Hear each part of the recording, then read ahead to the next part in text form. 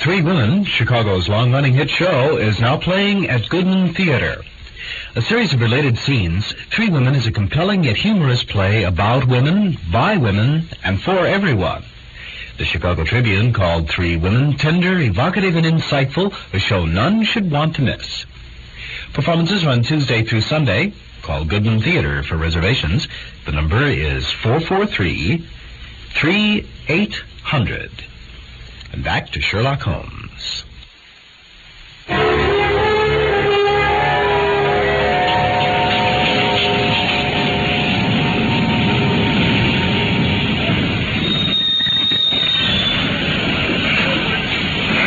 There he is. Good evening, Lestrade. Oh, Mr. Holmes. Good evening to you. Good evening, Dr. Watson. How do you do, Lestrade? Got anything good, gentlemen? The biggest in 3 years. Well, we have 2 hours before we need think of starting. I think we might employ it in getting some dinner, don't you? Suits me. And then, Lestrade, we'll take the London fog out of your throat by giving you a breath of the pure night air of Dartmoor. Because I've never been on Dartmoor. Well, I don't suppose you'll forget your first visit. Oh. Come along.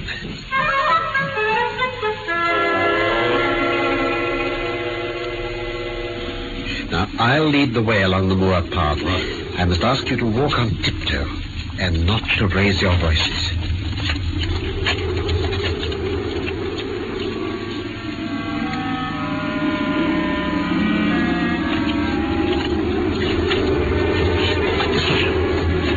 These rocks on the right will make an admirable stream. We have to wait here? Yes, this will be our little ambush. Get into this hollow stream. Now, what? You've been inside the house. You know the lie of the land.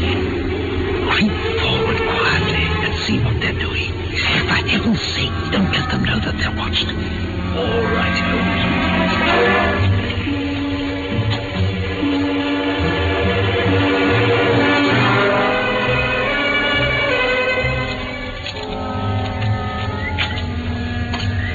Well, Watson? Stapleton and Henry are sitting there smoking cigars. Stapleton's doing the talking. Where's the lady? I didn't see her. What? Stapleton got up at one point and went to an outhouse in the corner of the orchard. He unlocked it and went in with a curious scuffling noise. How long was he there? Only a minute or two, and then he went back and rejoined Sir Henry. Mr. Holmes, it looks as if that fog is coming up from the mire. I know, Lestrade, confound it.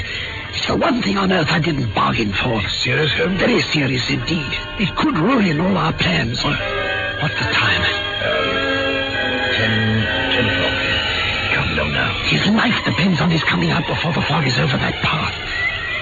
If he isn't out in a few minutes, the path will be covered. We shan't be able to see our hands in front of us.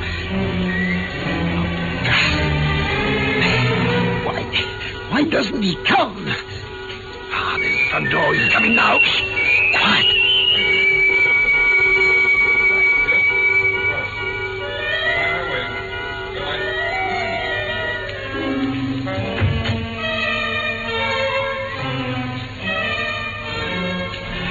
Here he comes. Shall we go to him? No. Have your pistols ready. Right, Mr. Holmes.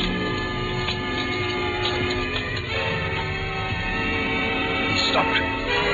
Has he heard something? No. He's coming on. There he is. Looking over his shoulder. He's terrified.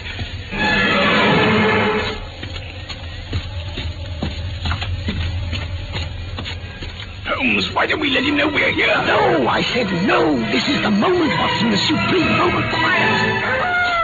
The Hound. He's coming after him. But where? Oh, confound this fog. Holmes, look there. It is Mount Dive. The thing's on fire. Merciful God, it's something out of hell.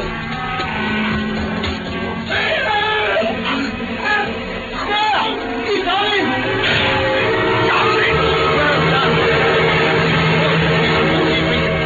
Come on now, both of you.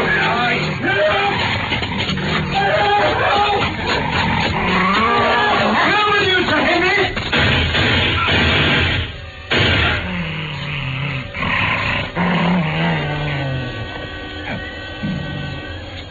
It's dead. Watson, see to Sir Henry. Oh, he's fainted. He'll recover, though. We were just in time. Here's a flask of brandy. Oh, thank you, Lestrade. Here's some of this, Dennis. Steady, steady. You're all right. Come. Have a little more. My God. What was it? In heaven's name, what was it? Whatever it was, it's dead. We've laid the family ghost once and for all. Look at the size of the brute. Oh, those dreadful flames. Even now, the mouth's on fire. And the eyes. Look at the eyes. Oh, don't worry. It's phosphorus. Look, I've got it in my fingers now. Phosphorus? Yes, and a very cunning preparation of it. There's no smell to interfere with the animal's power of scent. Oh, Sir Henry, we owe you a deep apology. I was prepared for a hound, but not for such a creature as this. You saved my life. Having first in danger. Watson, give me another mouthful of that brandy. Come on, here we are. That's it. Oh, that's better. That's better. Now, if you'll help me up a little. That's it. Stand right. Yes, thank you. What do you propose to do now? To leave you here. You're not fit for further adventures tonight. If you wait, one or other of us will go back with you to the hall. Right. Now, we must finish our work. We have our case. We only want our man. Watson, Lestrade, come along. Every moment's of importance. To merit we part.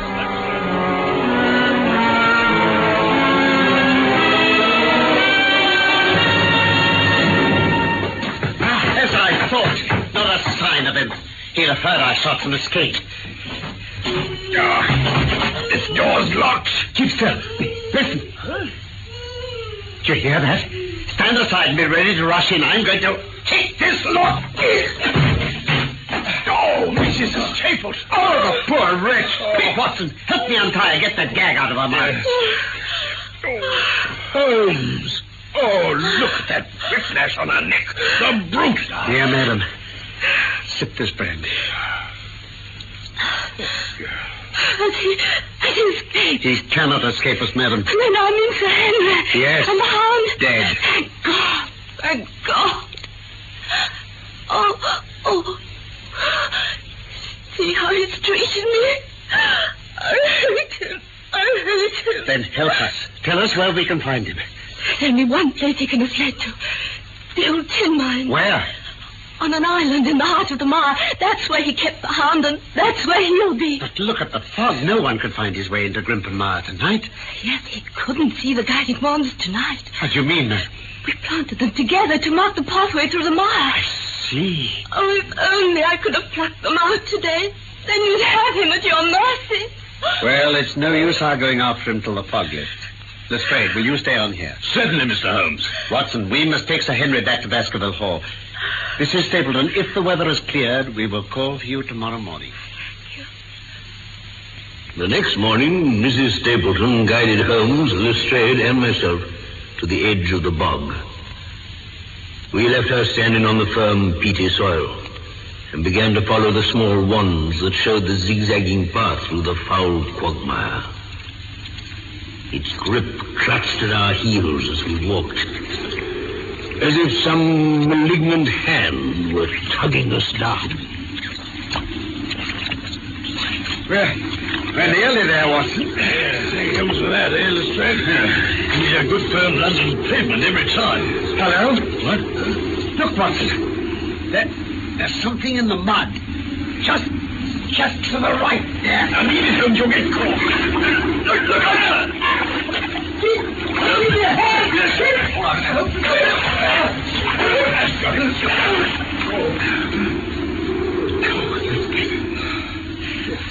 Look at this. Hello, boot. Why risk your life for this, sir? Look at the maker's name, Watson. Yes. Myers, Toronto. Exactly. Wasn't that worth a mud bath? Oh, certainly. Sir Henry's missing boot. The one that was stolen from his London hotel. Stapleton must have used it to set the hound on his track and then thrown it away in his flight when he knew the game was up. You got as far as here, then? Yes. Come on. Let's see what else we can learn. But more than that, we were never destined to know. When we reached the firmer ground, we looked eagerly about us. There were many traces of Stapleton's habitation. The chain where the animal was kept, the bones that it gnawed. the remains even of Mortimer's poor little curly-haired sparrow, and the tin of luminous paint that had been used to make the Hound glow with fire. But of the man himself, no sign met our eye. If the earth told a true story, then he never reached that island of refuge. Somewhere in the foul slime of Grimpen Mire, this cold and cruel-hearted man is forever buried. Towards the end of November, Sir Henry Baskerville and Dr. Mortimer were in London on the first stage of a voyage round the world to calm Sir Henry's shattered nerves. They called on us one raw and foggy afternoon, and the four of us sat and talked round a cheerful fire in our sitting room in Baker Street. You know, Mr. Holmes, there are still one or two things about the case that puzzle me. I'll do my best to clarify them. Well, was Stapleton really a relative of mine? Oh, yes, beyond all question. He was the son of Roger Baskerville, old Sir Charles's younger brother, who fled under a cloud to South America. Ah, and Mrs. Stapleton? She was a Costa Rican beauty by name Beryl Garcia. He stole some money, changed his name to Vandeleur, and brought her to England with him. And was his knowledge of Lepidoptera all a pretense? He seemed such an expert. No, that was the one true thing about him. The British Museum recognized him as an authority. Why, he even has a moth named after him. The Vandeleur. Really? Tell me, where on earth did he find that fearsome hound? In London. He bought it from Ross and Mangles, the dealers in Fulham Road. He took it down by the North Devon line and walked it over the moors so as to get it home without exciting notice. Mm-hmm. But then one thing upset his plans. He had to decoy Sir Charles onto the moor at night, but his wife refused to help him. Threats and even, I'm sorry to say, blows failed to move her. So, as we know, he laid his plot with Mrs. Laura Lyons. But did neither of these ladies suspect anything? Probably both did. But they were both under his influence. And his main accomplice was a dumb animal who could never give him away. Indeed. Then your arrival on the scene, Sir Henry, brought him to London with his wife. He dared not leave her behind. Then she sent me that note of warning. Yes. I knew all along that it had been sent by a woman. How could you know that? Do you remember when I examined that piece of notepaper for watermarks? Yes. In doing so, I was conscious of the scent, known as white jessamine. It's very necessary for the criminal expert to be able to distinguish between the 75 perfumes. Mr. Holmes, tell me, was Mrs. Stapleton in love with her husband? She certainly feared him. She may have loved him. The two are by no means incompatible. But on the day of the crisis, she turned against him. Well, now, gentlemen, may I suggest that for the rest of the evening we turn our thoughts into more pleasant channels? I have a box for Les Huguenots. Oh. Have you heard the duress case? No, I don't. Perhaps we can stop at Martini.